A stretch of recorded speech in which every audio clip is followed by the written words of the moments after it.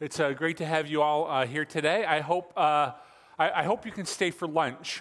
We wanted for today to be kind of a day of celebration, and there's a couple things that we're kind of thinking about as a church. And one is that this week, I think it's Wednesday is the official day, but this week is our 65th birthday as a church.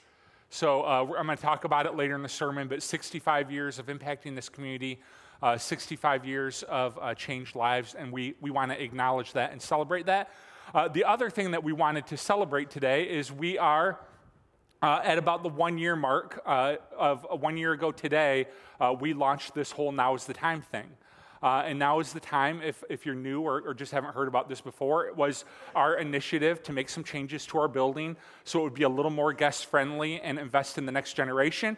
And so you can walk right through these double doors and the doors on the other side of that door and kind of see some of the renovation happening right now in kids ministry, that they're going to have a very nice kind of new space by the end of all this. We're in the middle of that. But what I wanted to do, since we just came out of offering, is just update you real quick on the financials.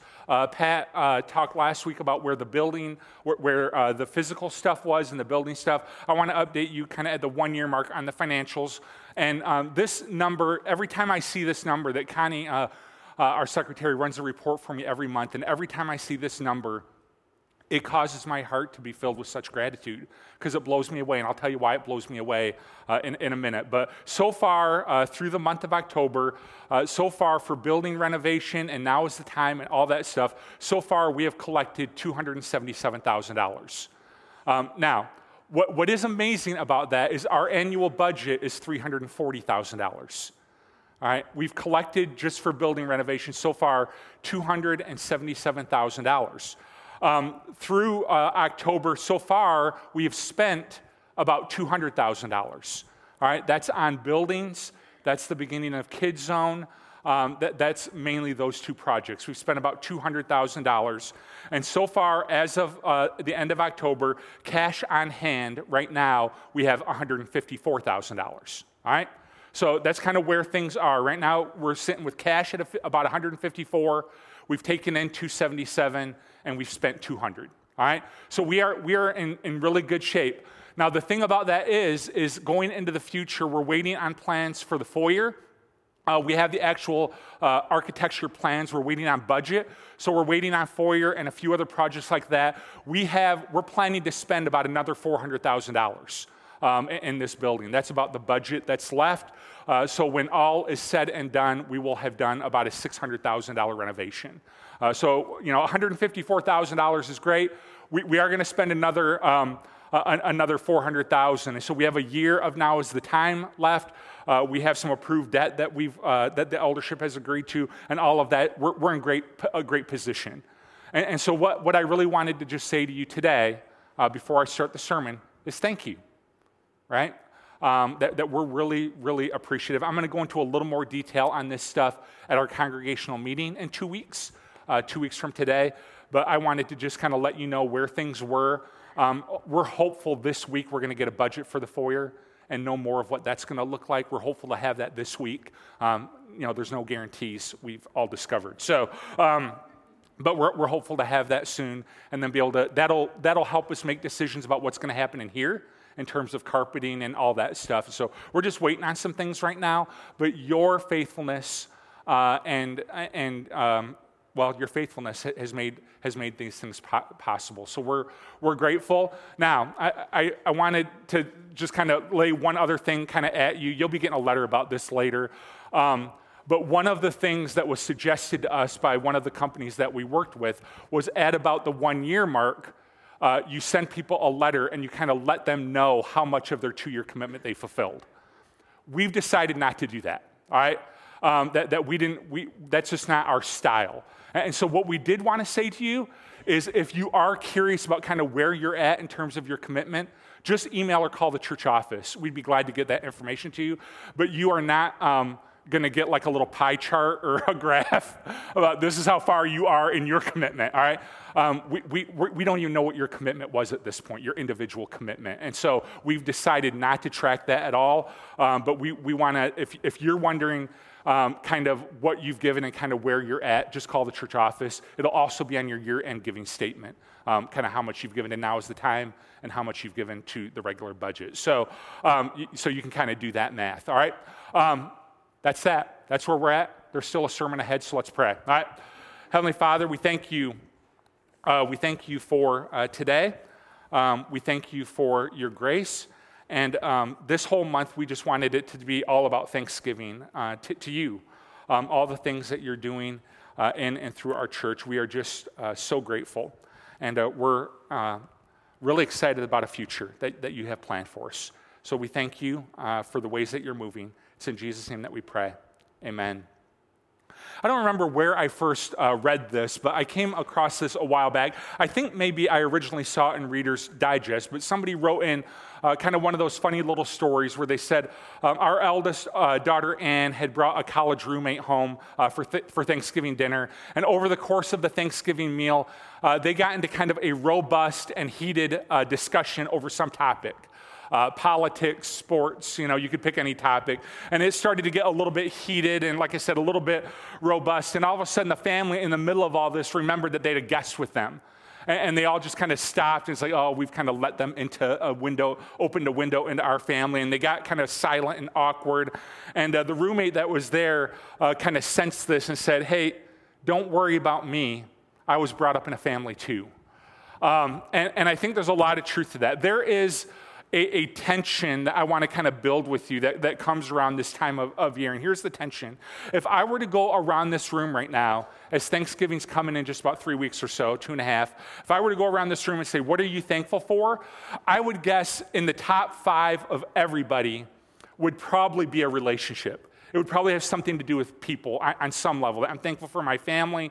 I'm thankful for my friends. I'm thankful for this person, my church, whatever. It would be relational. Now, with the holidays rolling up, if I were to go around this room and I were to say, what is your greatest sense of dread about the holidays? I'm guessing for a good chunk of people, it would be a relationship. Right? It would be a person, and you would say, man, I've got this brother, and all he wants to talk about is politics, and he wears us all out. It gets so awkward. Or I have these cousins, and they haven't talked to each other in years, and they're going to both be at Thanksgiving, and they're not going to talk there, and it's just going to be awkward and weird. Or I have a dad. He loves the Cardinals. Everybody else in the family loves the Cubs. And it's just awkward. And there's a tension around these two ideas, that we are thankful for our relationships. We're thankful for the people in our life, but they do, if we are honest in the church, this is church, so we're going to be honest, they do occasionally offend you and bug you, and in general drive you nuts. So how do you deal with that tension? Now open your Bibles to 1 Corinthians 1, all right? 1 Corinthians 1, that the Apostle Paul, he would write these different letters to the different cities that he had visited and different churches that he had planted. And he writes this one to the people living in Corinth, a church that he had spent a lot of time with. This was a major kind of metropolitan area, Corinth was, in the first century. It was a city that was full of idolatry. It had some Jewish men and women in it, but mostly it was Gentile. And Paul is going to write this letter to them. Now, before we get to that, I want to just put up on the screen for you. This is from the book of Acts, and it shows kind of Paul's initial visit to the city in Corinth. And this will kind of help us set the table a little bit better. It says, after this, Paul left Athens and he went to Corinth. There he met a Jew named Aquila, a native of Pontus, who had recently come from Italy with his wife Priscilla, because Claudius had ordered all the Jews to leave Rome. Paul went to see them, and because he was a tent maker, as they were, he stayed and worked with them. Every Sabbath, he reasoned in the synagogue, trying to persuade Jews and Greeks. When Silas and Timothy came to Macedonia, Paul devoted himself exclusively to preaching, testifying to the Jews that Jesus was the Messiah. But when they opposed Paul and became abusive, he shook out his clothes in protest from them and said, "Your blood be on your own hands. On your own heads. I'm innocent of it. From then on, I will go to the Gentiles." Then Paul left the synagogue and went next door to the house of Titus Justus, a worshiper of God. Crispus, a synagogue leader, and the entire household believed. And many of the Corinthians who heard Paul believed and were baptized. One night, the Lord spoke to him in a vision. "Do not be afraid. Keep on speaking. Do not be silent, for I am with you. No one is going to attack and harm you, because I have many people in this city. So Paul stayed in Corinth for a year and a half, teaching them the word of God. All right? So Paul, you can see God's affection for this city and for this church. That God says, it's tough, but don't leave, don't run away. I want you to stay and I want you to preach. And so Paul ends up staying there, like the text says, about a year and a half, and he develops an incredible heart for the people of Corinth. And he ends up writing them, we think 3 letters, only 2 of them were preserved. But I want to show you kind of how Paul starts out this letter, his letter of thanksgiving. And we're going to, if you'll go on a walk with me today, we're going to study this first, and then I want to show you how Paul manages this tension of being thankful for people, but they also sometimes drive you nuts, all right? And I'll show you this in this text, but let's start in verse 4. I always thank my God for you because of his grace given you in Christ Jesus. For in him you have been enriched in every way, with all kinds of speech and all kinds of knowledge. God is thus confirming our testimony about Christ among you. Therefore, you do not lack any spiritual gift as you eagerly wait for our Lord Jesus Christ to be revealed. He will also keep you firm to the end so that you may be blameless on the day of our Lord Jesus Christ. God is faithful, who has called you into fellowship with his Son, Jesus Christ, our Lord. So he starts out by thanking God for this church. And I want to show you the way that he does this, because this is, I think, really, really interesting as the letter goes on. He says, first of all, you have been enriched in every way. You have been made rich in every way. This is a really interesting kind of term, because typically when Paul writes these letters, you can kind of study them throughout the whole New Testament. Typically when Paul writes these letters, he will talk in the present tense to make sure that it is completely understood that God's work is ongoing in the hearts of the people.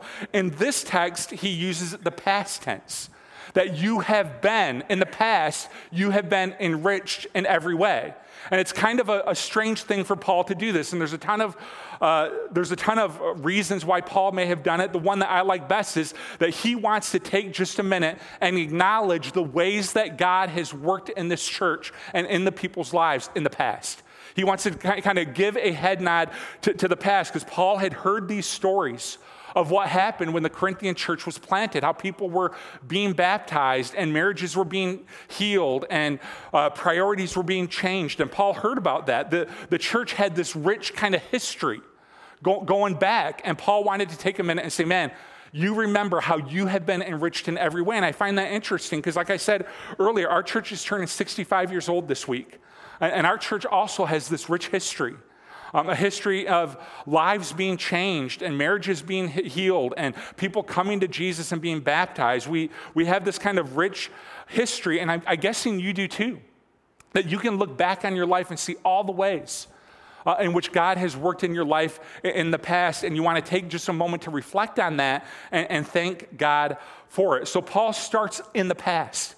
He says, Corinth, you've been enriched in every way, but he doesn't stay in the past. He moves forward into the present. He says this, you do not lack any spiritual gift as you eagerly wait for our Lord Jesus Christ to be revealed. He says, man, right now in the present, right now you're waiting. You're waiting for Jesus to return. And waiting is hard. Have you ever been to Disney World with a 5-year-old? All right? Waiting is hard. It's hard for adults too, especially when we know that Jesus, during his earthly ministry, Jesus said one time that in this world you will have trouble. That Jesus predicted trouble. Why? Because he doesn't love us? No, because this is a broken and fallen world, and it's been shaped and tarnished by sin. Let me ask you this. Do you believe that God the Father loves Jesus the Son? Yeah, anybody would agree that he does, but Jesus had trouble in this world. And Jesus had hardship in this world. Friends betrayed him. They falsely accused him. They nailed him to the cross. And God most definitely loves Jesus, but this is a broken and fallen world, and so sometimes trouble comes. Now, there's not always trouble. There's a lot of joy. Trouble's not permanent. Jesus is going to come someday and destroy sin and death, and destruction will be destroyed, all that stuff. But right now, we wait. Right now, we're waiting. And right now, as we wait, there is sometimes trouble and hardship and pain. Now look at the promise to the Corinthian church. The promise is not that while you wait, you will have a trouble-free life. That is not the promise to them. The promise is that while you wait, you do not lack any spiritual gift while you wait. That Jesus Christ is going to give you everything that you need while you wait. He gives us every gift, every grace that we need to live the life we are called or just come into, that we're called or allowed to live. He gives us everything we need. So sometimes people say, man, I'm not sure I can do this another minute. I'm not sure if I can stand up under this pressure. Or they'll hear somebody else's thing and they're like, I could never do that. I could never go through that trial. And here's the promise of Scripture. You will not lack any spiritual gift while you wait. Jesus Christ loves you. You will not lack any gift while you are waiting. That while you're walking the road that you're called to walk, He will give you every gift that you need. Now let me just say, we were never meant, this was written to a church, we were never meant to operate as individuals. So when it comes to waiting, there are no lone rangers, all right? There are no lone rangers in waiting because sometimes the thing that you need most while you're waiting is found in somebody else. And this is why God has given us the church. This is why we thank God for His church. Why we thank God for relationships. Because sometimes the thing you need most is in the person seated right next to you. Sometimes the thing you need most is found in them. You need encouragement. And the person right next to you has the spiritual gift of encouragement. Isn't that amazing? Or sometimes you might need to be challenged, and the person sitting right next to you has the spiritual gift of proclamation. Or you might need some resource and some help that way, and the person right next to you has the spiritual gift of generosity. Don't be a lone ranger as you wait, because the thing you might need most, it might be found in the person right next to you. So you can see there's a past element. You've been enriched in every way in the past. There's a present element that you have been given every spiritual gift while you're waiting. Right now, you're waiting for Jesus Christ to return. You've got every gift that you need to make it through whatever trouble or trial that you have. And then there's also a future element. Look at what it says. He says, and He will keep you until the end. He will keep you to the end. So there's a future element to what God is doing in the Corinthian church too. And we tend to worry a lot about the future, don't we? Because the future feels uncertain. It feels unreliable. It feels like it's not really faithful. And some of us really allow our head to get spinning about the future. What am I going to do if I lose my job, or if someone I love gets sick, or this happens or that happens, something happens with my kids? What am I going to do? And I love what Paul says. You don't know that. But here's what you do know. God will keep you strong to the end. That God is faithful. While circumstances may be uncertain, the thing we know for certain is verse 9. God, who has called you into fellowship with His Son, Jesus Christ our Lord, He's faithful. That God is faithful. And God is already in the future. He's the same yesterday, today, and forever. He's already there. He already knows what's going to happen, and He already knows what you need. He already knows what you need, and He's there waiting for you to give you His power and His grace and His love. They're waiting for you to sustain you and help you and walk you through whatever race He has, whatever race is up ahead of you. He'll give you exactly what you need. So this book, it starts out in a very encouraging way, right? God's enriched you. You have every gift that you need. God is faithful. All this amazing stuff. Paul obviously loves this church. He loves these people. Now, for the rest of the book, he's going to rebuke them. Right? For the rest of the book, Paul is going to rebuke this church because they are wearing him out. They are frustrating him. You read through the book of 1 Corinthians. We're going to talk about this later in the message. Paul is clearly miffed. He is clearly upset. He is clearly angry. And so he starts out in this very encouraging way. And then you get to chapter 3. And you find that these human leaders in the church, they're arguing about what human leader they're following. Some say, I follow Paul. Some say, I follow Cephas. Some say, I follow Apollos. And it's interesting. When I was growing up, everybody just kind of went to church and had their pastor or minister. We always wondered what the story with this was. It's like, what on earth is this? You just kind of go to church, you got your minister, and that's what it is. You know, this thing's coming back. This Corinthian problem's coming back because of the internets, all right? and the World Wide Webs, right? That it is coming back, that you'll hear people talk about, well, I follow Andy Stanley, or I follow Beth Moore, or I follow Joel Osteen, and you start to hear some of these conversations come back. And if you've got a Twitter handle, it makes it worse because you literally can follow Joel Osteen, right? So it makes it even worse. So this whole thing's going on where people are following these human leaders. In chapter 4, Paul is defending his apostleship, because some in the Corinthian church were saying, Paul, you don't have the right to speak to us. You're not even an apostle. And so Paul has to defend his apostleship before them because they said he wasn't an apostle because he hadn't walked with Jesus. And Paul's perspective on this was, hey, I'm not going to be judged by any human court. Right? God has entrusted me to be an apostle, and I am accountable to him. I don't care if I'm judged by a human court. I am going to prove faithful with the trust that he has given me. And some of us, this is not what this sermon is about. Some of us need to care a little less about what others think. God has entrusted you with some stuff, and you prove faithful with your trust. In chapter 5, he addresses this sensitive matter of a man is having an affair with his father's wife. Ew. Gross, right? He's having an affair with his father's wife. And the church is not only challenging this man on it, they're actually celebrating the sin. And so Paul hears about this. In chapter 6, he has to talk about lawsuits among believers.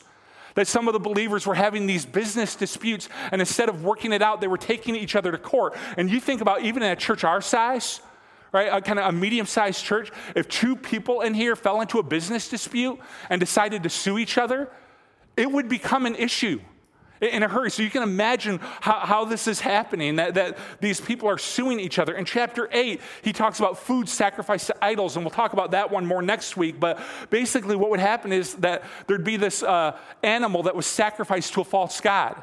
And then the leftover meat would go to the market. And so there was a great debate among the Christians about whether or not a Christian could eat that leftover meat, right? Even if it was for sale in the penny saver. Right? Is it okay for a Christian to eat that meat? And it was sharp disagreement.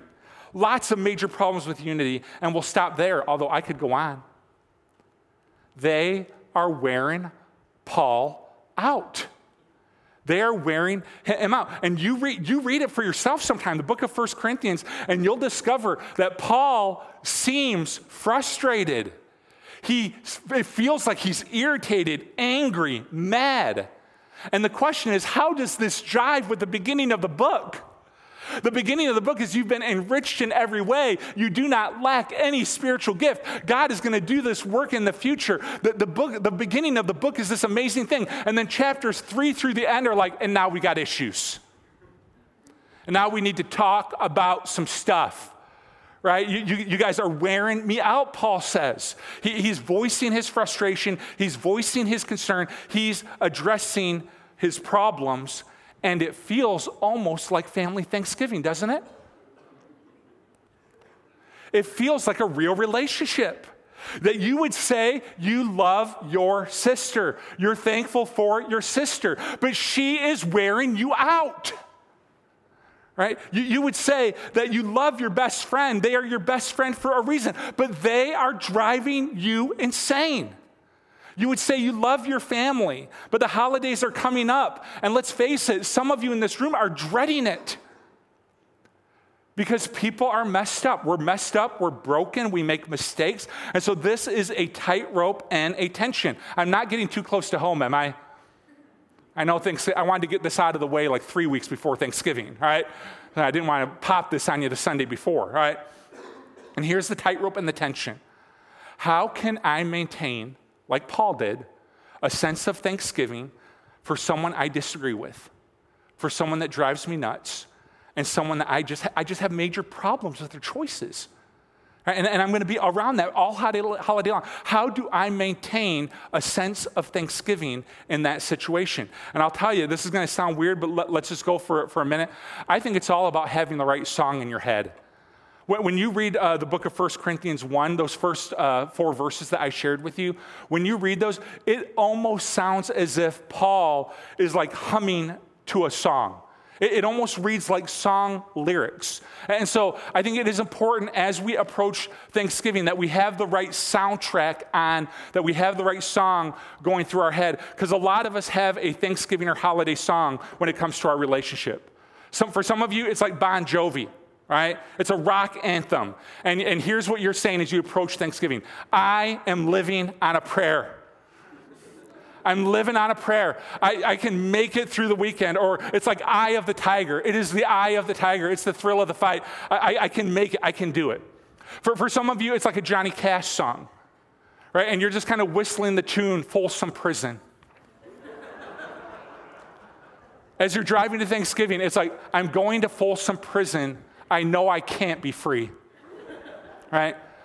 For some of you, and I'm really praying for those of you in this position, for some of you, it's like a Taylor Swift song. All right, let me put this up on the screen for you. Here's Taylor Swift. You with your words like knives and swords and weapons that you use against me, you have knocked me off my feet again, got me feeling like a nothing. You with your voice like nails on a chalkboard, calling me out when I'm wounded, you picking on the weaker man, you can take me down with just one single blow, but you don't know what you don't know. Someday I'll be living in a big old city, and all you're ever gonna be is mean. Someday I'll be big enough and you can't hurt me, and all you're ever gonna be is mean. Why you gotta be so mean, right? Some of you know that song. And that is the song of your heart when Thanksgiving rolls around. It's like, why you got to be so mean, sister or brother or whoever, right? So it's all about having the right song. And if I were going to kind of tell you Paul's song as he's singing those first couple verses of the book of 1 Corinthians, here's the theme of his song. And I don't know what jingle it was to, but here's the theme of it. God's not done. God's not done with them. That he really believed this about the Corinthian church. Did you catch that as we were studying it together? That the beginning of the book is all about the work of God. That God has done this work in the past. I might not be able to exactly see it, but God's doing a work in the present, and God's going to do a work in the future. You know how you can be thankful for people that you disagree with and have problems with and in general drive you nuts? The key for it is up on the screen for you. It is hope in the work of God. It is hope in God's work. It is a hope that they can change and that God is going to change them. It is a hope that God's not done with them yet. And you know how we can remember this? The way that we can always remember this is a little phrase I want you to remember always. It's called me too. That God's not done with them yet, and God's not done with me yet either. Because you might be the person driving somebody else nuts. I told people a long time ago that everybody has a crazy person in their family, and if you don't have one, guess what? It's you. And I'm sorry to be the one to tell you that. All right? Everybody's got a crazy person. You're like, I don't have a crazy person. Yeah, all right.